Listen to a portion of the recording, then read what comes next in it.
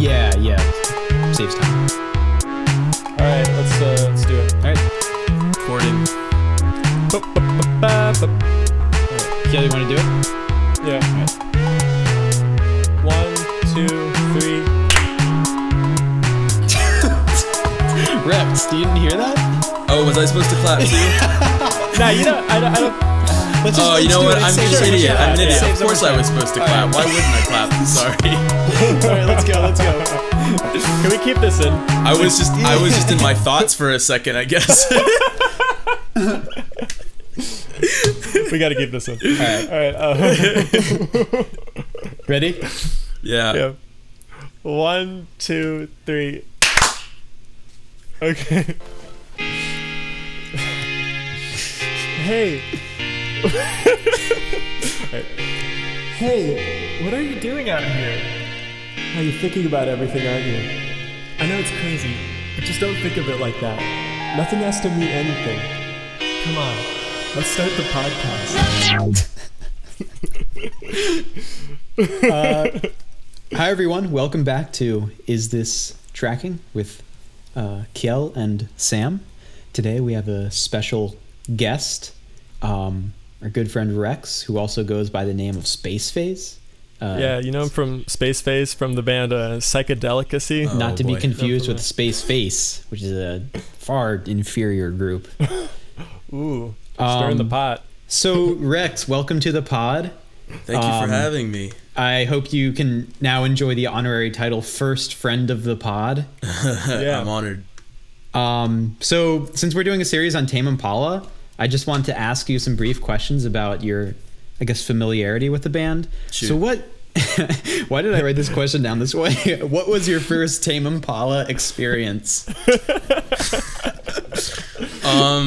It's hard to remember the first time I heard Tame Impala. I know that it was definitely in 2013, the year I graduated high school. I know that it was around the time that I just got my driver's license, because Tame Impala was one of the bands that I made like a CDR mix for and was like constantly blasting in like my 2001 Alero. The nostalgia for those early 10s. Yeah. But yeah, I can't remember the first time, but it was kind of a slow process. I think I'm like that with some bands where like I hear a band for the first time and I'm like, okay. And then I come back to them for some reason and listen to it again and I'm like, I'm starting to like this. And then, I start to like them more and more to the point where I'm just kind of bumping it constantly. That's, I think, kind of how it went for me with Tame Impala. Yeah, it was a slow process for me too. And this album that we're covering, Lonerism, definitely was the one that actually got me into Tame Impala in earnest. Same. Yeah, I think it was for me too, because I definitely heard them when this for like a lot of people out. For sure. Yeah. I think they kind of made it big on this album, so that's when they were kind of a lot more popular in the US and stuff. Gotta adjust this mic. Okay. And one more question to Rex. What is your favorite Tame Impala track? Of all the records, not just this one. I think I would have to give it to, I don't know how to pronounce it, but it's Kel can probably pronounce it because I think it's French. Endors-toi.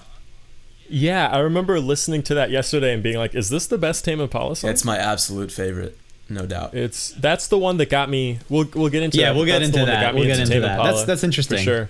Okay, so today we're going to be we're not reviewing it. Maybe we are. We're going to judge it, that's for sure. But we're going to discuss, most importantly, we're reflecting Tame Impala's Lonerism. Yes, Tame Impala's Lonerism, which was released on October 9th. Sam, what is it? October 9th, 2012, and leaked on September 6th, 2012. So, ooh.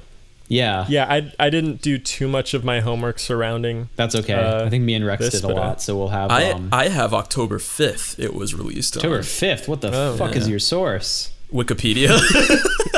Oh, what's your source, Sam? It's the same.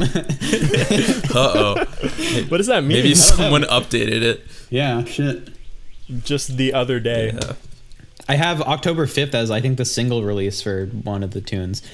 We'll find out which one later. Okay, so let's go into the history. So Lonerism was recorded immediately after Inner Speaker, and Kevin Parker in some interviews has said he approached it as like a stress-free project, and he had a lot more time to record, which is kind of funny because it was only released like 2 years after, which is, I mean, it's 2 years, but it's also not a super long time when you're making like a pretty good record, which I think is fair to say. I guess it depends on how much touring they were doing, which I honestly don't know. I know they were doing some. Well, he was recording while they were touring. Wow. He recorded a lot of the stuff like that in like was different on the places. album. That's right. Yeah. I remember. Different Tame countries. Impala definitely is one of those bands that's like the triumph of the DAW. Yeah.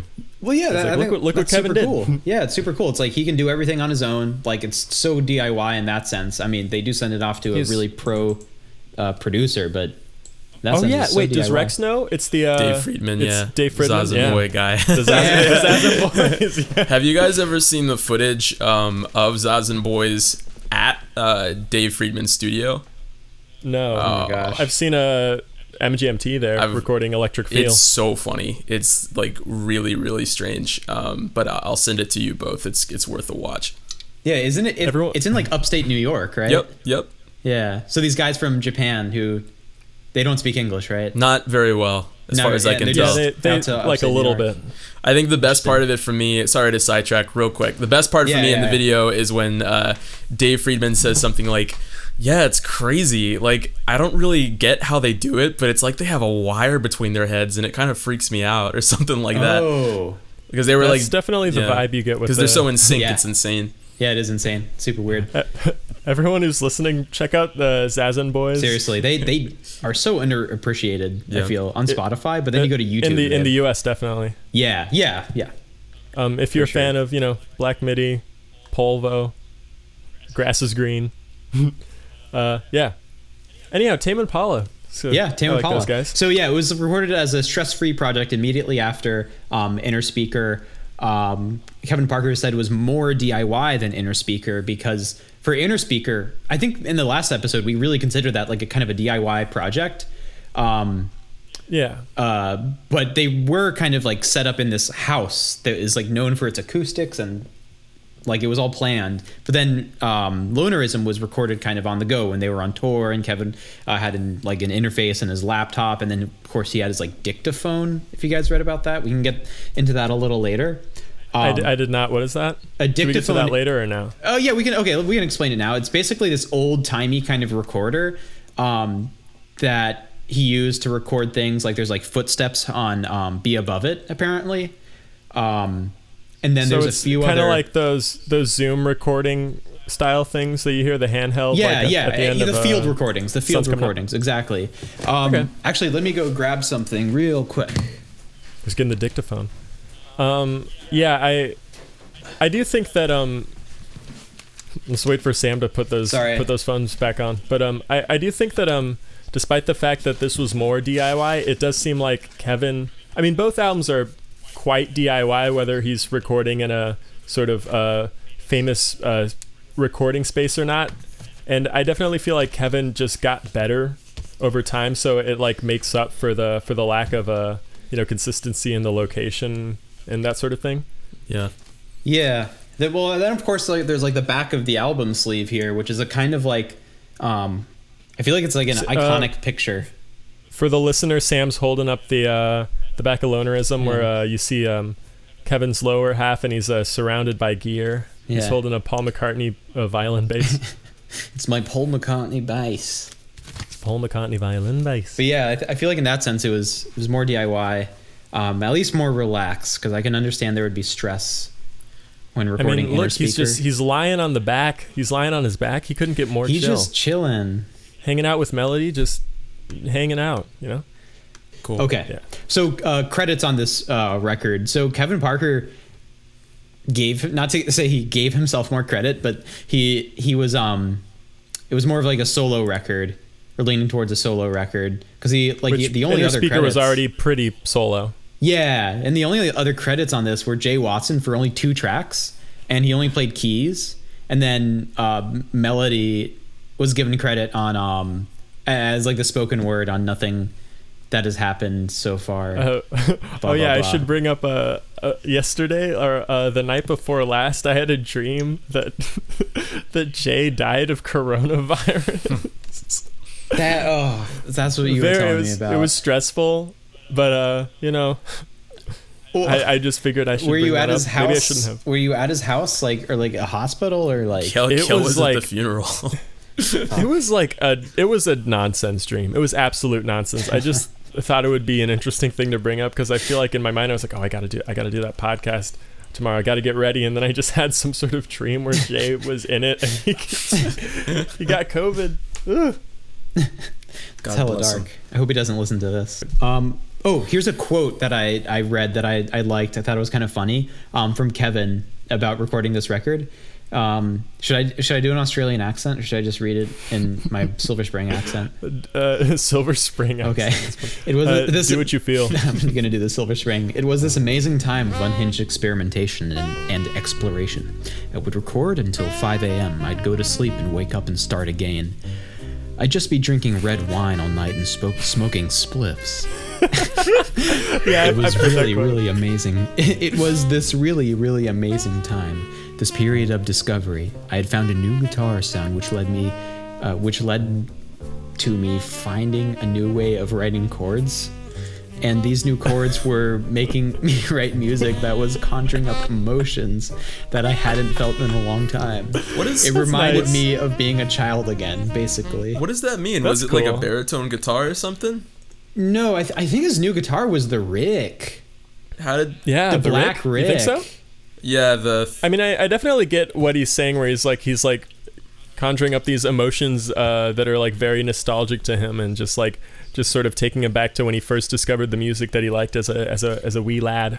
Oh yeah, going off that, I have another quote about the record. For me, it's a combination of nice sugary pop crossed with really fucked up explosive cosmic music.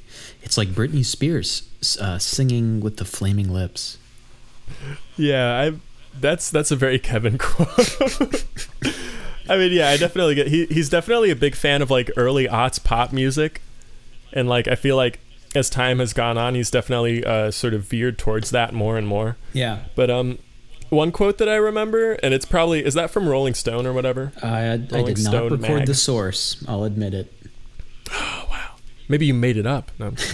but yeah, I remember as a high schooler, around the time that this album came out, the Blair High School library had like Rolling Stone magazine and all this stuff, so I would just pick it up and check out, and they'd talk about how Kevin Parker was like, they would be like, he's holed up in some in like Paris recording, I don't know, for like 5 months straight or something like that, just this new album. And I remember being like, wow, I didn't know that like one man bands were like a like hip thing. And it's funny because now that's like all there is. You're right. Yeah, for real. And it's I mean, I don't think it's because of Tame Impala. I think it's just because of music technology. Yeah. But Yeah, I more DIY definitely do stuff. think like For sure. Tame Impala is like a primo example of that, the success that you can have just drinking red wine and smoking spliffs and discovering your inner child. American smoking spliffs. Totally. Does anybody have anything else about the history of this record? That's kind of all I have for the strict kind of history. Anything interesting that stood out? Well, what about personal history? Personal history. I don't know. It was definitely the first Tame Impala record I heard, and I saw them on the tour for this record where they were opening for the Flaming Lips. It was great. Nice. And I liked the Yeah, record. this is around the time when I got into them too, maybe like a year later or so. Yeah. 2014. Yeah. I think for me, again, I heard the record for the first time back in 2013, and I don't know, learning, like Kale said, about how Kevin was recording the music in his own space was like really inspiring for me as a musician. Yeah. Whenever I ended up confused, or I found myself kind of running into like brick walls with learning or engaging in like the ins and outs of like bedroom music producing. Yeah, when you find yourself in times of trouble. Yeah, I would just tell myself like, oh well, if he can do it, so can I. To be fair, it was naive of me at the time because I didn't have a label backing me and I wasn't sending my tracks to Dave Friedman. But I don't know. Were you drinking red wine at least? I wasn't. I was underage, unfortunately. Damn. Yeah, I don't know. I don't know if I'd really be where I'm at now with like bedroom producing if it weren't for like the first couple Tame Impala records. I did like so much research into like how he was like utilizing gear and stuff, and at the time there was little information about it, nowhere near as much as there is now. But yeah, I'm grateful to Kevin for that. I think, no doubt. Yeah, me too. I don't know that any of us would be. Yeah, just from like real.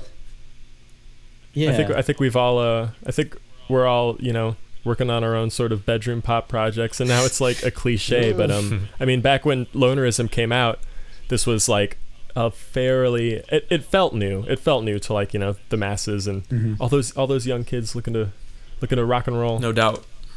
Yeah, but still browse Tumblr at the same time. No doubt. Yep. So, kind of like not like strictly history, but something I want to note on the whole record is the Todd Rundgren influence, and also the fact that he remixed Elephant. Just real quick, do we have any thoughts about that? I listened to it. The first thing I did was I didn't know anything about Todd Rundgren until you brought it up in our little chat the other day. Oh yeah. Yeah, okay. yeah. I looked him up on YouTube, and the first I just clicked on the first popular results that popped up, and I didn't really hear anything that struck me as that sounds like Tame Impala in the first 3 results. But then I clicked on the link that you sent, and I was like, oh, there it is. Yeah, it's that record. It's strictly that record. Gotcha. Yeah, I don't know Todd Rundgren super well, but he has loads of phases. It seems like it's he has a shit ton of records. Yeah, he's got a joke band phase where he can bang on the drum, and then he also has that sort of a Blue-Eyed Soul phase with the hello, it's me and all that stuff. Hello. But, that's one of the songs I heard. I liked it though. Yeah, love that song. He produced a Bad Out of Hell, I think. Oh my god, that's a bad record. That is a. Yeah. Oh, hot tea. I don't listen to Meatloaf, so I wouldn't. Yeah, I don't know anybody who fucking listens to Meatloaf. It's the record I find the most in the bargain bins. But yeah, and then I listened to the remix. I don't know. Kel will probably have more input about it than I did. I didn't listen to it. Oh, fair enough. It didn't sound like... Sorry. It didn't sound too different from the original enough for me to be wow, that's a really original or clever take on the song. It sounded like more than anything, the main difference I saw was just a larger bass drum presence, and it just was sidechained or something, and I don't know. When's Todd Rundgren gonna produce his bedroom pop album? His bedroom pop masterpiece? I thought the remix just sounded like steampunk version of Elephant or something. Steampunk, interesting. Maybe now I won't listen to it because it was kind of like Electro Swing? lo-fi. No, it's kind of lo-fi and sort of industrial, but also sort of club. Okay. I don't know if steampunk is the right word, but it's not I don't know. He's making music for animation majors, for sure.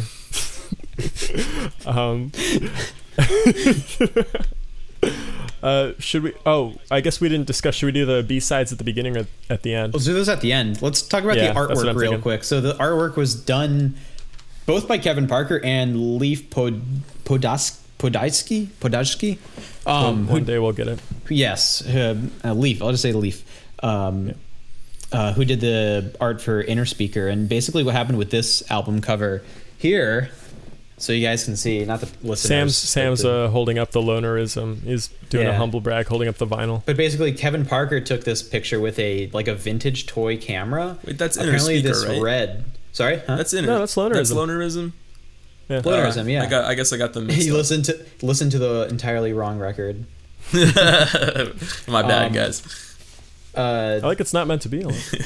What were you saying? So the red up here is like a error from Kevin Parker, like taking the film out wrong or something. And That's then, cool. so yeah, KP took the picture, and then I guess he sent it to Leaf. Leaf. And then Leaf was like, "What the fuck am I supposed to do with this trash?" Ew, I don't know what he photo?" did. I would like to know what he did to this. That Probably just put some Instagram looking filter on it and put that circle that says Tame Impala. Maybe he just Threw that processed shit the in film. Lightroom and let hell break loose. Yeah. But The not a good album cover. did you guys see that the album? Did you see the quotes from Kevin about like the album cover that he liked? He was like, you can look. It's like a loner looking into the garden from outside, and he can see like this guy over here who's clearly touching himself and having a good time. What? I know. Oh, And then like some other people, but that's like the one he emphasized. okay. Wow. I mean, I definitely Did get not the idea notice. that he was. It's like it's like a jail cell, or like he's outside looking in, and everybody's having a good time, but they're not Yeah. talking to him. Why won't they talk to me? Thought I was happy. But I don't know. It's like off. It's not like aligned. It's not symmetrical. It's just kind of. It just looks like an Instagram picture. Maybe like in 2012, it didn't. People wouldn't have just been like, it looks like an Instagram picture. Maybe But maybe they also did. Maybe they Ugh. fucked up. I don't know. twisted. But I don't know. The album's good though. That it Yeah. is. Yeah. All right, should we get to the tunes? One more point. Let's talk about the reception. So like the Yeah. awards and critical reception, which was good. So some accolades. 2012 J Award for Australian Album of the Year, which they also won for Inner Speaker. They also won the Rolling Stone Australia Album of the Year 2012. They were not on any worldwide Rolling Stone lists, even though I kept seeing that in like articles. Oh, Then I yeah, would check Rolling Stone and like I should make this note just in case anyone was confused like I was. Tame Impala did not get Album of the Year for Inner Speaker. That's what I thought when Sam was talking about it. They got like 40 something. Yeah, they And, got like, but they still. I think if you're on that list, you still get the title like Album of the Year or something. It's not like a mutually exclusive. Or Well, sorry, like 43rd exclusive. album of the year. But Yeah, I don't know. Maybe someone Either way, can yeah. correct us. But it also got number 4 on Pitchfork's top albums of 2012, and really cool. Yeah. And then number 7 on Pitchfork's best albums of the decade so far in 2014, but by 2020 for the like actual kind of best albums of the decade, it was number 130. Yeah. The fuck. Yeah. Pitchfork, man. I'm gonna find out what's number 1 for 2012. I'm kind of curious. Oh yeah, Good Kid, Mad City. Yeah, for sure. So it's Kendrick Lamar, Good Kid, Mad City, Frank Ocean, Channel Orange, Fiona Apple, The Idler Wheel, who she just got a 10 from Pitchfork the other day. Yeah. Then it's Lonerism. Then it's Swans, Grimes Vision, Bloom by Beach House. Blah, blah, blah, blah. Cool. Okay. Be above it. All right, I gotta be above it now. Be above it. Gotta be above it. I can't tell if the drums in this song are a loop. It sounds They are. like it's a loop. They are. I That's what think they do most, live. Most of the drums, not most of the drums, but a lot of the drums on this album are loops. Live for this song, they play a loop, and the drummer doesn't just not play, but he does like the cymbal hits, sort of some It's like Beach embellishments. House or something. Yeah. Basically. I when I think of this, I think of someone running, and they're panting. They're like, "Gotta be above it." Yeah, hear I mean that's that, that's what he sampled on the dictaphone. There's like you can hear like someone walking or something. yeah. Maybe he was Okay. running, but it was in Paris. He was running away from the people in the garden. He was so upset. He can't handle the drama. It totally sounds like it could be like a song that you'd hear in like a Nike commercial or some shit. Like they play it, the Agreed. Be Above It part over and over again, and then at the end it's like Be Above It with the logo. I wonder if it was at some Yeah. point. Maybe. Yeah, Using some ad. That'd be kind of a strange Nike slogan. It'd be funnier if it was a different shoe brand like Skechers. Be above it. He's getting like ragged on for wearing Skechers, and they're like, "Nah, dude, just be above it." Kevin Parker's in the ad and he wears them live. Instead of bare feet, he has to wear Skechers now. Oh man. Oh god. I got Instead roasted of my barefoot. first day of high school in gym class for wearing Skechers, and I begged my Man, mom fuck that. to. I begged my mom. You brought to that on buy me. yourself. I did. I feel like by ninth All I do grade, is you wear should New know. Balances these days. New Balances are Fight the tight. power. I think in Yeah, ninth they grade you are. would have been roasted for New Balances, but have you noticed that New Balances are like very much streetwear in the past like 3 to 4 years? Yeah. Yeah, I mean now they're hot. I'm flat-footed, so it's not a streetwear thing. I just don't want to buy Dr. Scholl's gels or whatever. But yeah, be above it. Be above it. Skechers. This podcast is brought to you by Skechers. It's about Skechers. Be above it. I like how he brings in and just sort of takes out effects on the drums just to add some variation, because the song for the most part it's there's not much of a structure. It's just kind of like taking things in and taking them out. There's not really like too much of an A B. Yeah. A, B, It's just kind of whatever. continuous. Yeah. It's like a loop. I wasn't really sure where it was gonna go in the beginning, but like about a minute in, like this pulsating and like really well like spread apart synth chord just like explodes into the mix. Yeah. And it like Yeah, I it's really remember that giving me chills like the first time I heard Yeah. it. Like it just explodes. Very erotic. Yeah. Very erotic, Rex. No doubt. Yeah. Yeah, I like the it's got that intense sort of auto wah or like phaser, like LFO, Just a filter. all of It's those things, yeah, and it's just like, LFO. I mean, you immediately recognize that the album is, even with this song, which is fairly simple, it's like more sonically varied, and it's It's got more synths. it's just more detailed. It's cool. I like the sort of like machine gun delay that the drums have. Mhm. There are a lot of sort of techniques that Kevin does that are really like sort of digital audio workspace techniques that you would use on like a dance music track, like an EDM track. Like he'll like slowly take out the low end of the drum part so that like when it comes back in, it's like it builds tension and then it releases. And he does that on Be Above It. Like you'll just hear like the kick slowly lose its bass frequencies, and then when it comes back in, it like hits really hard. Yeah. And It works. he does stuff like that like throughout the album. Yeah. I think you get a really good glimpse of Kevin's like creativity in that first track. I mean, like from the delay that they just mentioned on the drums that come and go, and even like all the filtering on his vocals. They're just like such like specific creative choices that you can tell just they would have came out of just like constant experimentation and not quite like deliberate action. And I think it's really hard to put together a really good like album with all that experimentation sometimes. I don't know. Yeah, It really works. but I guess you could say that it was sort of kept together by his knack for songwriting. And yeah, my connection's unstable. Can you guys still hear me? That's okay. We can still hear you. Yeah, we can still hear you fine. Yeah. Cool. Okay. But yeah. Okay, hopefully it doesn't get worse. So what about lyrical themes? Did you guys find anything about that? Because there is like a direct quote from him. Shit. So I completely about- forgot to So- really look at the lyrics for the songs. That's my Kevin, bad. I don't think that's a big deal with Tame Impala.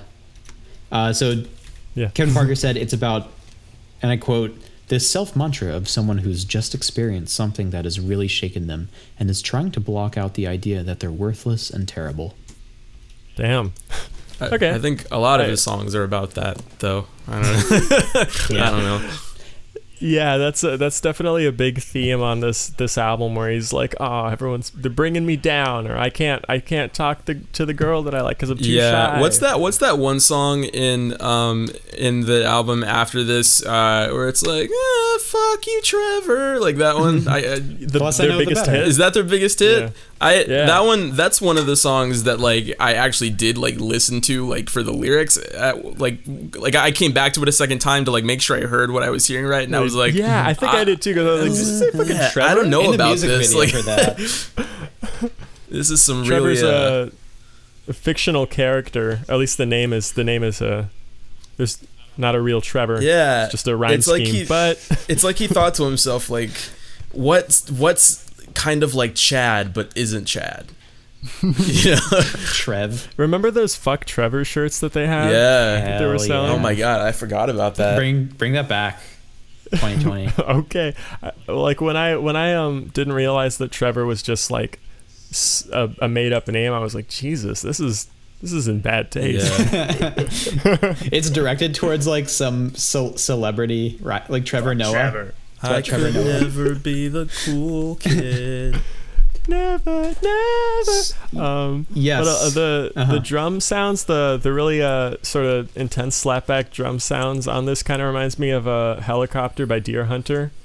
Yeah. Except that's There's some yeah, it's there's like some slower. definitely some Deer Hunter-esque production stuff on here. I love that song. Yeah, it's a good song. Yeah. Oh my god, this song is so good. Deer Hunter. It's another one we could do. Yeah, they're very interesting. Cool. So yeah, what else? I noticed the synths. I mean, I think right away you're like, oh yeah, there's going to be synths on this record because there's a lot of them. Yeah. That is true. And in good Yeah. taste too. It's yeah, really well put together. I think so. Yeah. Endors and wait, how do you say it? Probably like En deux trois. Endor. Yeah, there you go, Sam. I like for the longest time I just read it as like the name Ender, Same. comma Toi, and I Yeah. was like, what? Like I was like, is this about Ender's Game or something? But yeah, awesome song, good song. So good. No doubt. So good. All right, next song. Like, I mean, this song is so tight. It's like a Yes song or something. Yeah, It's so yeah. cool. It's like Siberian Katru. Yeah, and there's so much more synth on this, and like the writing is like pretty like weird. Like This is another Experimental. song where the structure is pretty strange, but it kind of just depends. It relies on like what's being brought in and what's being taken out, sort of dynamic wise and instrument wise. mm-hmm. But yeah, this is the song that got me into Tame Impala. I heard this and I was like, oh fuck, Cool. no doubt. this is good after all. Yeah, I like that. The moment at the beginning, like where that like bending synth lead just like Yeah. comes in. Oh my god! I remember the first time I heard it. I was like, damn! I wish I wrote that shit. I don't know. I don't know how to Yeah. describe it other than like the fact that it's just like it's just really cool and like God, I wish that were me. yeah, and the guitar chord progression behind it is really good too. It's kind of a pain in the ass to jam to if you're a guitarist because the song is like tuned down a whole step. Yeah. But yeah, it's didn't pretty. know That's what Tame Impala does. They use like D like concert pitch. Oh, interesting. Like instead of just E, it's just tuned down a whole step like every string. Oh, that's interesting. Elephant Yeah. is that same tuning too. I realized, but I never realized that was like a constant. all their throughout songs are. That's I really think you might interesting. find All their like songs? tabs or whatever, or you can figure out by ear like a lot of their music. But if you watch them play their music live and like maybe like you're playing along with it on guitar, they're playing a whole step higher than you. Interesting. Yeah. Okay. Yeah. The key's the same, but just the position on the guitar because of the tuning.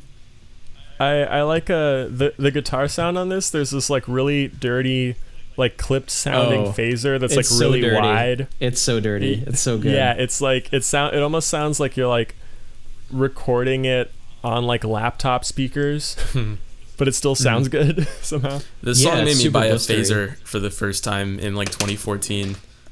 That's Yeah. what I said the last episode. I Really? bought a small stone because of the song not Expectations.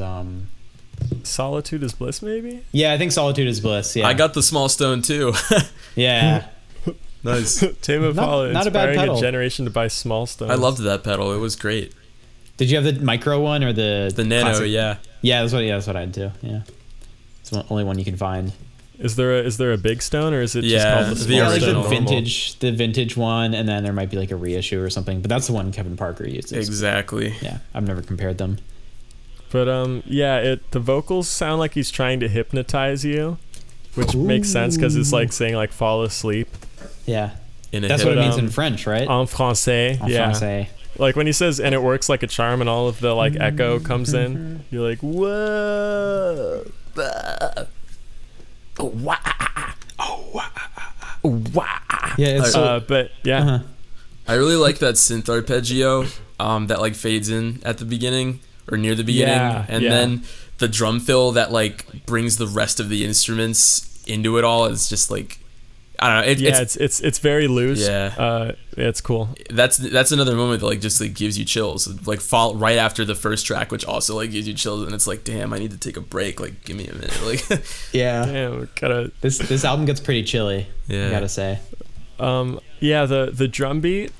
I feel like before this podcast started, I started sort of analyzing Tame Impala more. I didn't realize how sort of varied their drum parts are, which is especially interesting because Kevin Parker, he's not a great drummer or anything, but he's still very creative. So the stuff that he's coming up with is like just a lot of fun. So I mean, you hear that on like Be Above It, but also on this song, the drum parts it's really cool.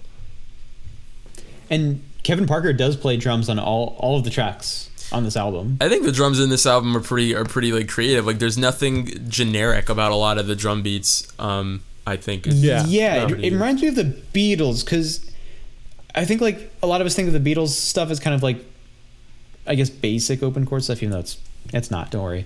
And that their drumming is like easy or whatever. But maybe the drumming is like easy to figure out if you're just like a drummer. But it's very different. It's not just like 4-on-4 stuff. 4 on the floor stuff. It's no doubt. Yeah, but it reminds me of Ringo in that sense. Ringo. It's like Kevin is his own Ringo almost. Perfect. What else? Yeah, this is one of those songs where you sort of are taken aback by how noisy this album is.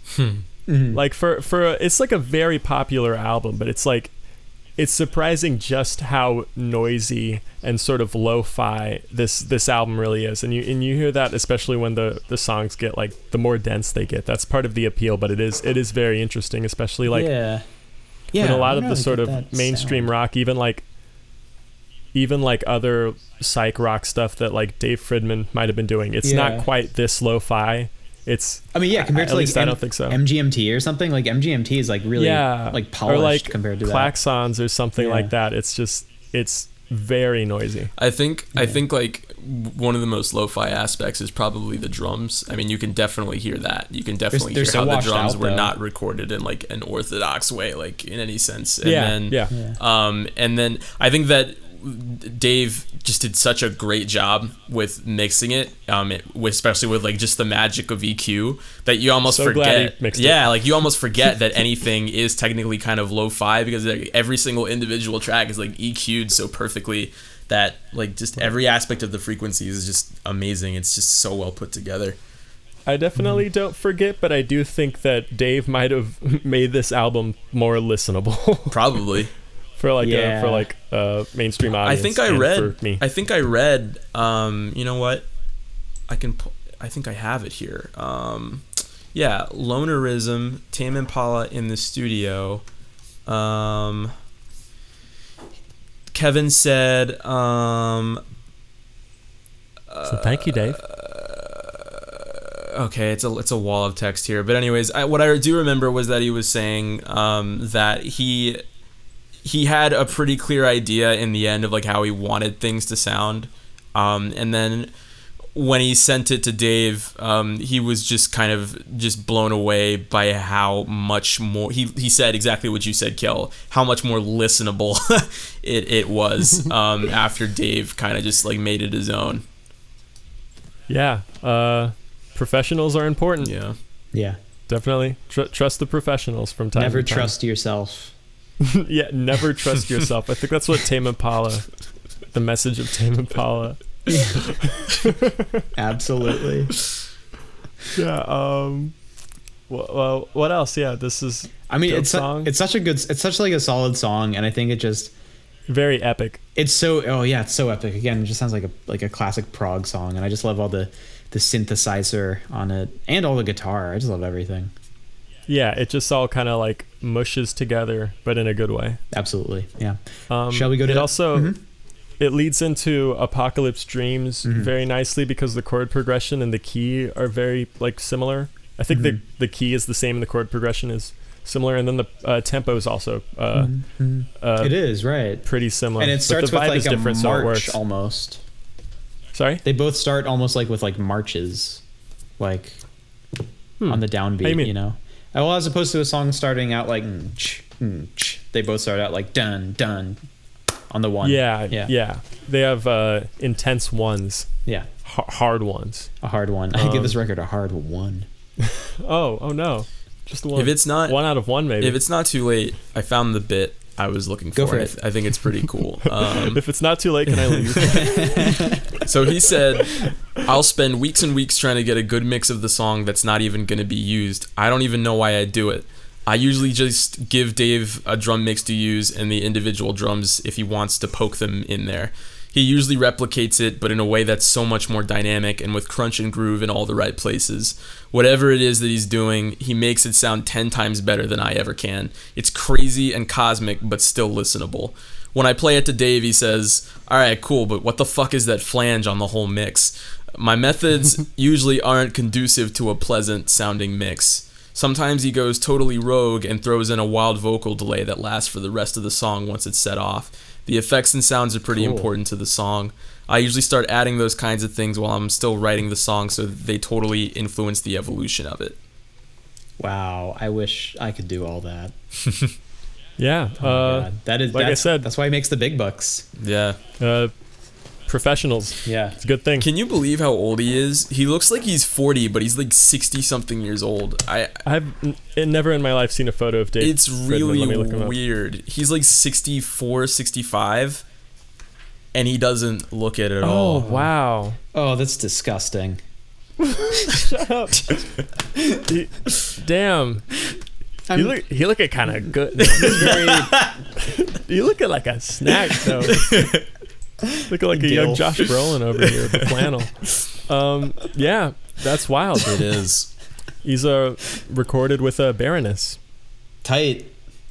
Yeah. He can do a recorded lot. with he remixed the Vaccines. Boo. You don't like the vaccines? I don't. Nah, I'm not a big fan of the I Vaccines. don't like them either, but I don't really know them. So Guys, let's talk vaccines. What do you think? Teenage Icon, if you want to come back. Any of those? So Apocalypse Dreams. this is a very Sucks. important song to No, I'm me. kidding. No, I think this is gonna be my favorite song on the record. Just 'cause Really? it's- Okay. Like I feel like as a whole, it's like not as good as like some of the other songs on the record, but I feel like the song just absolutely peaks so much harder than the rest of the record. I think it's really cool to watch live. I think it's a pretty iconic Tame Impala song. I remember when I first heard it, I was like, yeah, this is like Yeah. a very like, it's really epic. It kind of sort of encapsulates what Tame Impala is, as far as I can tell. It's Yeah, got Jay on the piano. yeah, he's got that songwriting sort of credit on that one. But I Got remember the songwriting cred from yeah, it's on this track, and then it's on another one with keys. But anyways, Elephant. It's no- on Elephant, oh, it is? Okay. if I'm not mistaken. Yeah. No, I think that's right, because that's got like the key solo. But I remember like I found this song out because I saw Tame Impala, and it was like before I was like super familiar with their music. I mostly went to that concert because they were opening for the Flaming Lips, which I was a big fan of. Then I remember I heard Apocalypse Dreams because of that fucking drop in this song. Like it's so like where it goes to halftime, yeah, like right at the 3-minute mark where the high end ducks and goes like pew. yeah, there's like a weird I little love filter that. thing over it. That's really Yeah. cool. It's like a cool touch. But yeah, that's basically Yeah, how I heard this yeah. song. It's like I heard it in concert, and like I definitely like if I'm seeing a band and like they play some songs I don't know, I'm not always able to go back and like listen to their music and find out which songs they were. But this song, like Yeah. I could do that with, and Word, really. yeah, it's just That's interesting it's because just so memorable. it's like it's not a very obvious hook when it comes to like sort of big choruses or anything, but the song, I mean, it's a very memorable like song nonetheless. yeah. Even though it's like it's not really a Oh no, I guess there is a clear chorus because the halftime is the chorus, and then the outro is just sort of that. Everything is repeated for, changing. like, And then, Yeah, that's the Yeah. part I was thinking of. Everything is changing. Wow. I guess I should warn my mom. I would love to play this song live. Like, doesn't it just sound like, or at least learn it like with a group? Like, I just want to be Yeah. able to play it, with a Well, group. here we are. Do you guys remember? I remember at one point, Kevin posted like something to Instagram or something where he said that. So it turns out I have like this throat disease or some shit, and that's why I sound like shit on stage, or something like that. It was like something like that, and he got treated for it, and his singing like actually did like improve like a lot after that. voice I got thought it was higher. really interesting. Really? Yeah. Huh. I did not know that. That's pretty. I, That's pretty Because wild. to be honest, before, I don't know, maybe around then, like I would watch like live performances of them, and I would watch them for pretty much everything else except for Kevin singing, because like I know that's really harsh, but like it was really crackly for me. It was- and, yeah. Yeah, fair. and kind of whispery. Yeah. Okay, yeah. He's kind of waif-like guy. But He had the waif disease, so now it's he weird. gives a really solid performance all the time now. It's like you gotta hand it to him for sure. He does. Yeah. He seems like a guy who really tries to hone his performances in. Yeah, he does some Yeah. stuff on stage where I literally can't even begin to figure out like how he did it. I remember there was this the band used to do this this one like improv groove where everyone would leave the stage except for the drummer and Jay, the keyboardist. And whenever they had some kind of strange MIDI trigger on the drums where whenever the drummer would hit a single drum, so Jay would have his hands like on the keys, like in the shapes of chords, but no sound would be produced until the drummer hit a drum. And the moment the stick like So it was like the drums were the vocoder. yeah, and like the chord came out like crystal clear whenever the stick hit the drum, and so like it's the strangest thing. I'll have to send it to you guys. I have it like in my liked videos on YouTube or That's whatever. so cool. Yeah, they have really awesome live Yeah. shows. Yeah. I've never seen I'll anything like talk that. a little bit about that on Elephant. But it's interesting because they're not really theatrical guys, but their shows are still theatrical just because of all of the like sort of fun. I mean, their Interesting music stuff is that they do. theatrical. Apocalypse Dreams is Yeah, so so that kind of theatrical. I mean it's psych. So yeah. although I do wonder how much of that stuff is like backing track. I remember seeing a live video where they're trying out a new song and like it was new at the time. What's the 6/8 song off of Currents? The The Moment, the one that sounds like Tears for Yeah. Fears. Yeah.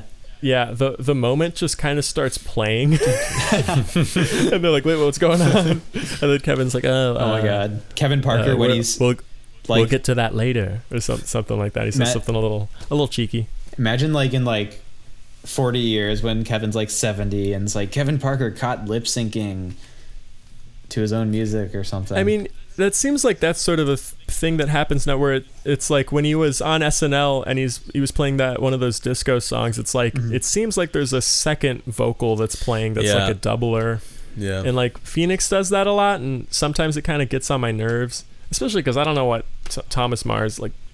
You're the parts aren't hard, Thomas. Just learn the fucking song. But I honestly don't know how much of that is like what's going on. But I mean, it's whatever it is. It seems sometimes like it's pretty common in the rock world. It's vague, Yeah. speaking kind of vaguely, but That's fair. yeah. So some kind of notes about the instrumentation. I think it's cool how it's a piano-heavy song, which is always kind of a weird instrument when, like a kind of acoustic piano, that is, when Tame Impala brings it in. But it's really cool, and I honestly don't like think about this song as like a piano song, even though that's what a lot of it is. I find piano really hard to squeeze into any like rock centric song personally. Or else it sounds like honky tonk. Yeah. That's a Boogie really woogie. good point. That's actually what it sounds like a lot of the time when it doesn't work. Yeah, where it's like yeah, when I think of this song, I definitely think of the sort of piano and like just how sort of dark the piano tone is and like reverby. Like it sort of has this like sort of washed out sound to it. Yeah. Yeah, like I mean, like a lot of the instruments in the mix, I should think. I like the sort of bouncy bass line. Yeah, this album has bass just great so bass good. lines for sure. Yeah, this song I kind of made a note of, especially just like, especially during the halftime parts. There's some really like really like melodic stuff. Yeah, that stuff is so cool. I like the sort of acidic, these really like acidic guitar lines that come in after the halftime mark that are like really overwhelming and kind of scary sounding. They almost sound like a string section or something. But like just like maybe I'm thinking of that as like a synth part or something, because I feel like especially on Apocalypse Dreams there's almost like this wall of sound kind of thing where it's like distorted guitar blended with a synth, and it's really I don't big doubt sound. that. Yeah. That's there's a lot of stuff where it just kind of like melts together, which I always appreciate when like you can't really tell what it is. Yeah, it's just kind of like a sound. That's always really cool. Yeah, it's a beautiful thing. It's a beautiful thing. So what themes did you find in this? I think there is some like kind of like pretty concrete literature on what this song is about. Apparently it's about anxiety about the future. That's exactly my note says, more anxiety about change. Yeah. Sometimes he gets kind of vague with this stuff, but he does talk about fluctuation taking its toll, or taking control. Toll. Yeah, and it's called like Apocalypse Dreams, like just like the title alone, because it's like you're having these stress dreams about an apocalypse. Yeah, the title is kind of hot topic-y to me. Well, I think it makes sense because like Australia. it works. It definitely works. Well, Australia is where the Mad Max series takes place, so I think Kevin Parker, as an Australian, he'll grow up with a natural fear of the apocalypse. Jesus. Of Immortan Joe. Jay Watson dies in this song of coronavirus. Yeah, it's all connected. 1 second. Any other points about this track? Good job, Jay. Good piano. Yeah, thanks for the piano. Really Good appreciate job. it. Thanks for the Here's your check. piano. Thanks for the piano. Thanks for the piano, mate. Here's your check. I want to play more drums. You hear that? You hear that? Modular? I want to play more drums. Well, I got me this Frenchie to play drums for me. All right. I like that song. Mischievous Mind. Mind Mischief. One kind of cool thing about the song, Sestri Levante on live versions. Yeah, I love it. That's like one of my favorite. It's just songs. I wish it was longer. It's like the end of Mind Mischief. It's just like that part. Yeah, but he doesn't. Is it on the studio version that he also plays that hook? Because I don't. I don't think the hook, but like the chord changes are the same and like the tempo's the same. Okay. I'm guessing live they probably maybe jam out the end of Mind Mischief, and then they were kind of like, this is its own thing. We call it Sestri Levante if we want to jam out Mind Mischief or something. I forgot about Sestri Levante, but I used to jam that all the time, and I get so upset because it's like a minute long. Yeah, exactly. That's why it seems like a jam to me. Yeah, but I'm not like, this isn't my favorite. Same, yeah. On the album. I appreciate it, but it's super poppy, which I have nothing against, but I just think there's better tracks on the record. Yeah, it's a little too throwback-y for me, like the sort of the harmonies, the guitar harmonies and the vocal harmonies. It feels a little bit too much, maybe like a sort of like Blue-Eyed Soul song, but like sort of deep fried. Reminds me of the Beatles. Cool, but This one reminds me of the Beatles a lot. Really? Yeah. The harmonies. Yeah, that too. Also that. Yeah, the harmonies, the guitar. Which is fun in small amounts, but I think the drum groove, I think like the drums are really good, and I like the bass line too. I think I think around like 2.5 minutes in, the song starts to enter like different territory, because like the first 2.5 minutes of it I'm kind of like, okay, yeah, but then like after that mark, I don't know, It like gets better? yeah, like at that I think so. at that Or it like gets, she like, was it goes, only like, messing minor. around bit, like those major seventh chords on the synth like really spice up the melody, I think. Yeah, I think so too. And then that's really nice. yeah, and then like that widespread like phaser effect kicks in, and it's like it's like the craziest thing. Like if you're listening to it like through like a decent pair of headphones, like it's shifting from the phasers like shifting from ear to ear, and it's like so massive that like I can't even tell what instrument or like track the phaser is applied to. It's it just sounds like this like ongoing gust of wind. It's really something. It's like really audacious production stuff. Probably one of those things that made Dave go like, what the fuck is this? Yeah, that's what I was thinking. I don't think we can talk about Mind Mischief though without addressing the controversial video for it. Ooh, it's gonna get spicy in here. Oh man. Oh yeah, what was the video? I forgot. It's I the knew one there was with a video and where it the upset kid me. bangs the teacher. Yeah.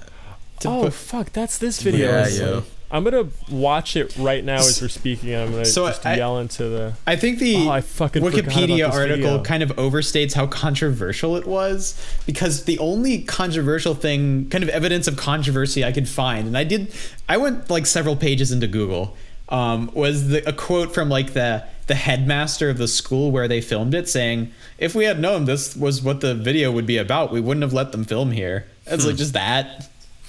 Yeah, maybe controversial isn't the best word. I would say it's just Wes Anderson potentially like just teetering on the edge of ick, you know? Yeah, similar certainly. to the Fuck Trevor song. Yeah. Less I I know think the this one better, more where it's so. also a lot of stuff about high schoolers and sex.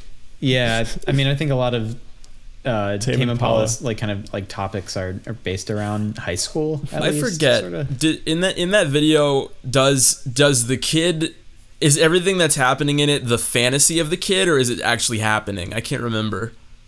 The second half, from what I'm seeing, is like animated. Yeah. It's. don't I think know. it's I actually don't what's think so. happening. It's actually what's Yeah. happening, but then it goes to the animation because it's Gotcha. psychedelic rock. It's psychedelic rock. If it were just all live action, teacher bangs, student gone sexual. Yeah, then maybe if it was it like wouldn't the be very kid's interesting. fantasy, they could have gotten away with it better. But the fact that it's like That's- really like happening per se is like really strange.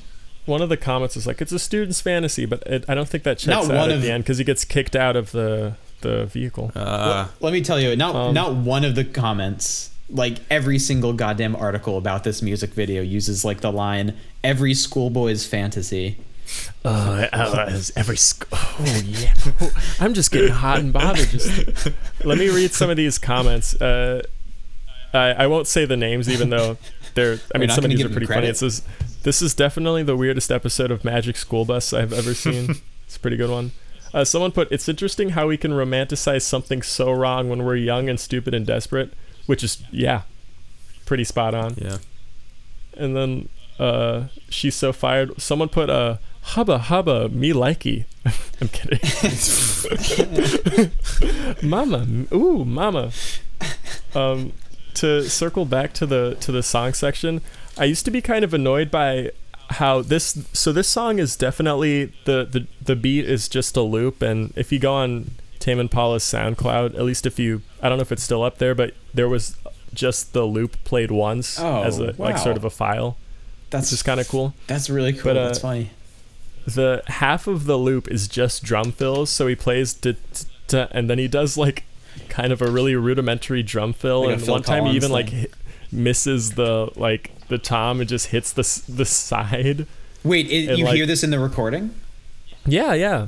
Wait, It's like what's the at- timestamp for that? Do you know? Oh, it just repeats over and over and over again because it's a loop. But if you listen to it, it's just like half the beat and then a drum fill, then a beat, then a drum fill, then a beat, then a drum fill, beat, drum fill, and then you take that and just copy and paste it over and over. And the first drum fill, he's like going for the tom. He just hits like. They just kept it I in. mean, that used to annoy me, and I remember I would listen to it with my dad, and he'd just be like, "What?" like it bothered him that much. It's a I've never even noticed. It's a it. weird thing though, because half of the song is just these drum fills, like just based on just the logic of copy paste. Wow, it's like all those like like bad Ringo drum fills people have been finding throughout the years. Yeah, where it just fucks Ringo. up and they keep it in. But I don't know. That's the Kevin Parker way. I mean, now it doesn't annoy me all that much. Yeah, I've never noticed it. I don't really listen to the song too much anyway, though. It's not a.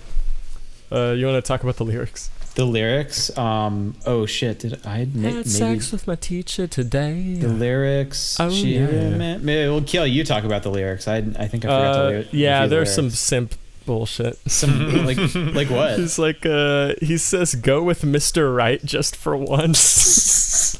Oh no.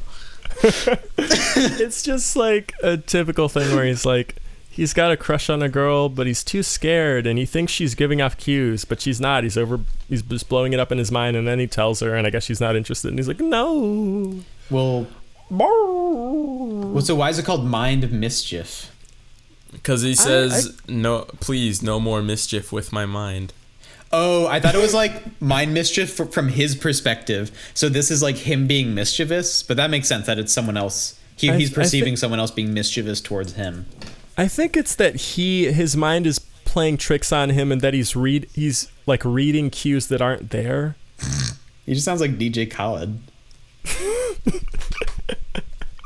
Is that a DJ Khaled song where he's like, please? No, but I mean, I feel sorry. like there's like videos of DJ Khaled out there just kind of like acting like that. I don't know. Oh, yeah, just acting.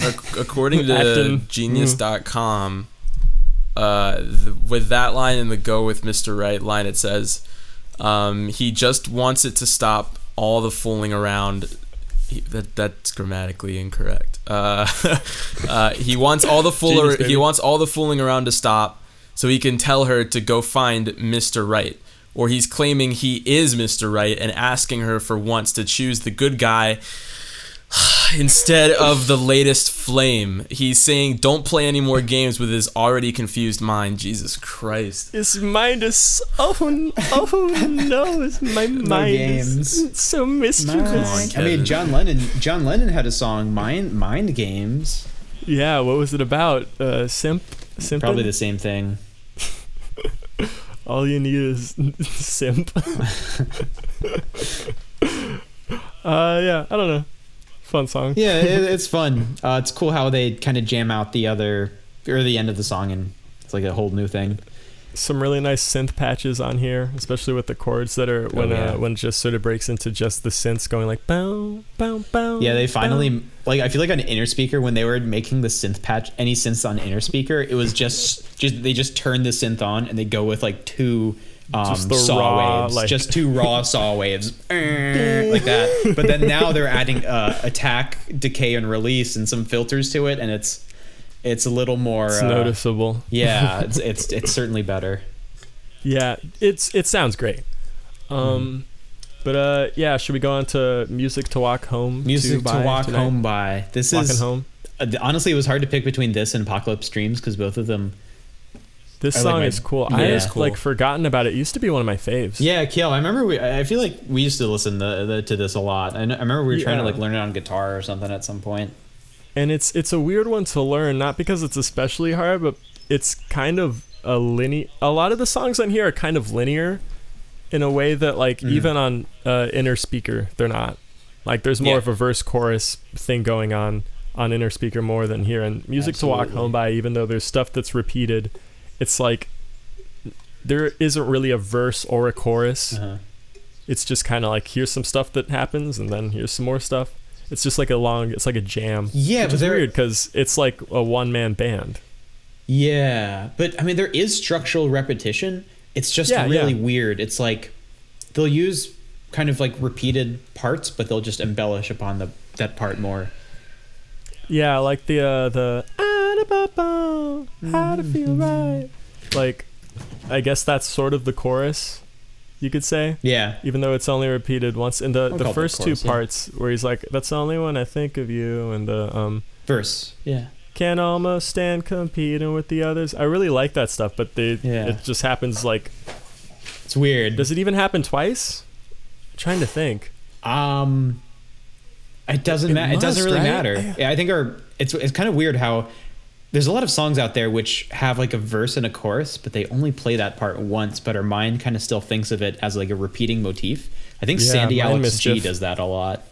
Sandy Alex G's doing Mind Mischief to me. He's a mischievous guy. Speaking of mischiefs, jeez. A lot of dance tracks will do that. Like Prom Night by Anna Managuchi is a good example where like Ooh, there's Anna only really Managuchi. one verse, and then the second verse is just like the cut up first verse, but like entirely cut up, so you can't even call it a verse. But whatever. Yeah, totally. This song's heavy song. Oh, so heavy. That riff at it's like the guitar in this. It's maybe that's why we're trying to like learn it and Yeah, stuff. it's got that cool like It's a good thunderous guitar guitar, song. riff at the end. Yes. I think Oh my gosh. like the first time I listened to it, there's like that 15 or 16 second like just noise intro at the beginning, and I was thinking to myself like, okay, all the tracks in this album have been pretty solid. I'm on the 5th track now. This is probably going to be the one that isn't like really good at all, or probably sucks. And then it just like explodes like with the riff at the very beginning, and it's just like, oh my god, this is so good. I think it sounds kind of similar. At least the beginning sounds similar to Solitude is Bliss, but not in a bad way. Like the riff, the chords are similar. Yeah. Same key, kind of. It's like the 7th chord sort of shape or whatever, and then they go down like And the whole step. and the rhythm too. Yes. Da-na-na-na-na, da-na-na, da-na-na. Yeah, Like medium It's kinda like tempo, kind of. yeah.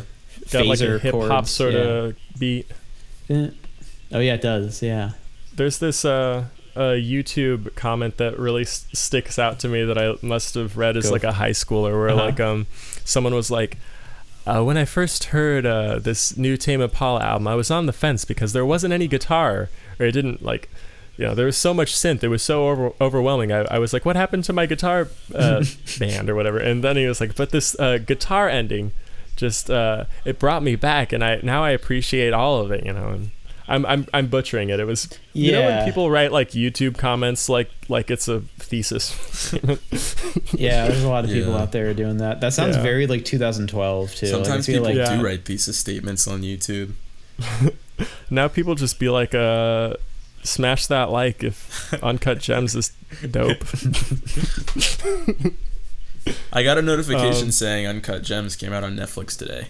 It did. No, not today. It came out Monday. Not today. I watched really? it. I watched it like Monday. I think. I got the Had you notification seen it before? today. I did, yeah. I watched it. I don't remember where I saw it, but I watched it. I watched it. I had a headache going in, which is not a good. No, I remember I was. By the end, I was sweating like, by the oh. end. Oh, you didn't But I've like had it? I loved it. It's like my favorite. Yeah, movie. I liked it too. Was that your first time watching it? No. I saw it in the theaters. It. Yeah. TBH, it wasn't as overwhelming on my TV, like at home. That's fair. Yeah, I've only seen both these movies once, but I think I like Good Time a little more. I gotta watch Good Time again, but I love them both. I liked a it. lot. It was constant stress. Like, oh my Yeah. god, I've never. Love it. I don't think I've ever felt like genuine anxiety watching a movie before. Like, Word, really? I've never had that experience like so far. I Also, really felt have, it. I have like a new relationship with the end credit song than from the boop, boop, Hell yeah. yeah, I like now I get emotional when I hear it. And Tame Impala did the soundtrack. Not true. But Tame Impala collaborator Daniel O'Patton did the soundtrack. So you could And say Kevin Tame and- Impala made the soundtrack. Yeah, that's true. Yes, in that sense, you could, yeah. I mean, I guess I can't You're wrong, confirm or but you deny can say it. Kevin. They worked together on a song with The Weeknd, who's also in that movie. Yeah. Anyway, music. You ever walk home to this music? yeah. today? I Walk definitely home? did because it came out in high school, and I walked home in high school, and then in college, I hope walking home to the dorms. Oh yeah, Chesapeake Hall. Chess Hall, UMBC. We're all UMBC. Big dogs in the house. All of us are Yeah. alumni too. Weird to think, right? At this point, Yeah. Ooh, I like old. forgot to graduate, so I'm doing it in summer. Not that it makes a difference. virtual graduation. I don't know, some shit. But one thing about so you know that section where he's like, you'll know soon. Yeah. where he's probably like, I'm gonna tell someone how I feel, maybe.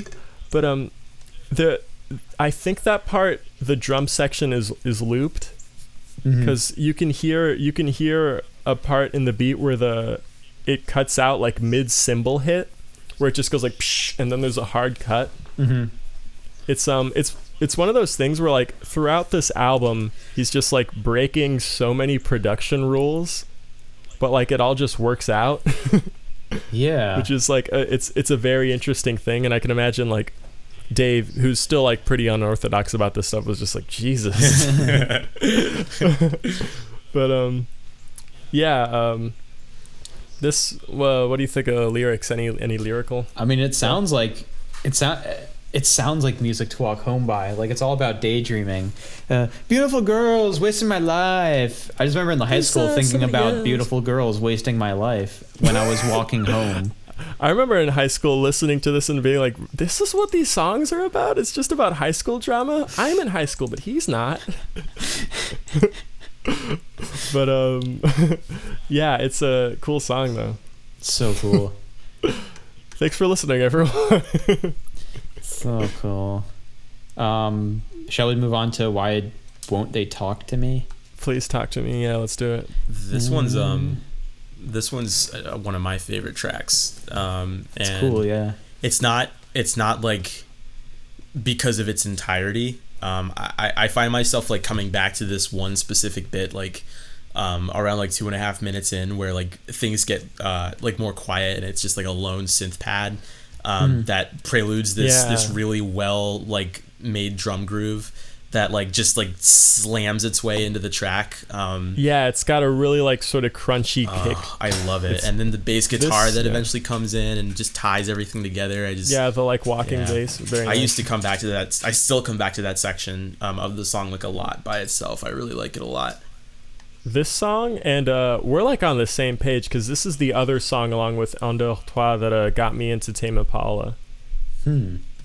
Like I love the angular rhythm. It's got an almost like post-punk rhythm where it's just all like just downstrokes and the beats just like it's like a motoric beat, like a krautrock. Doing the beat and the headphone fell out. It's like a can song or something. Can exactly like that song. Yeah, I everything about this song. I like, even the sort of the plaintive lyrics. Oh, true. I mean, it's about like lonerism. I think this song more than the others. I suppose the others won't talk to him. That's for sure.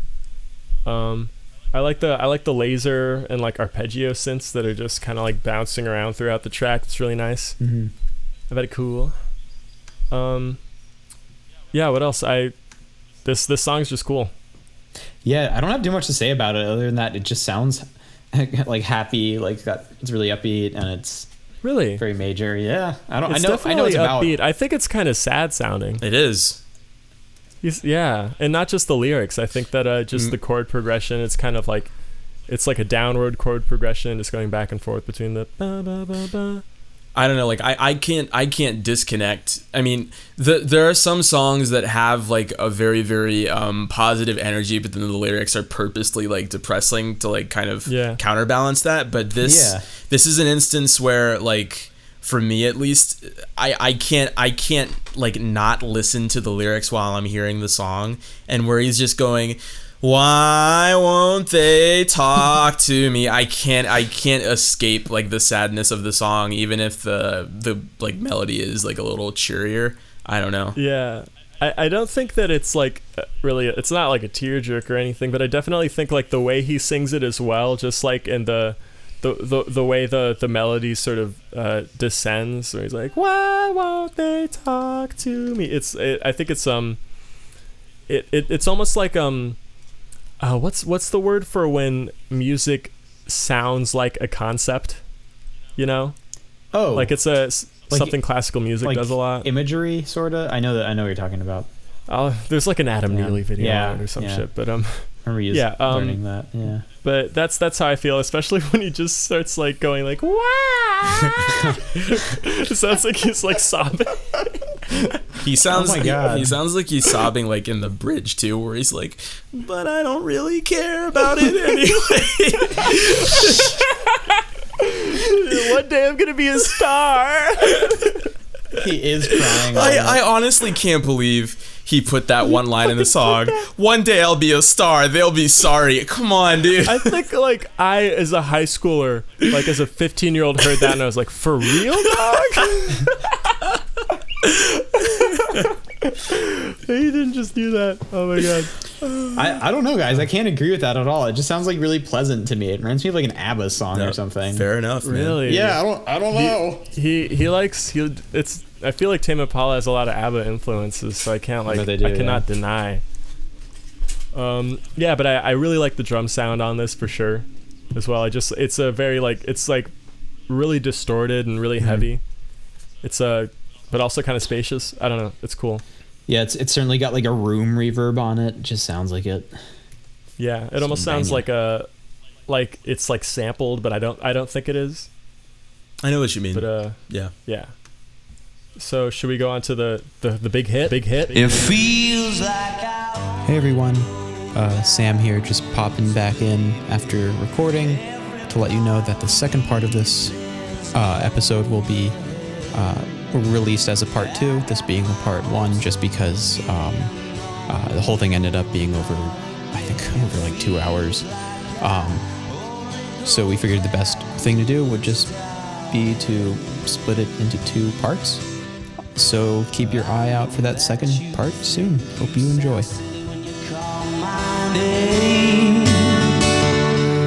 but I get it inside.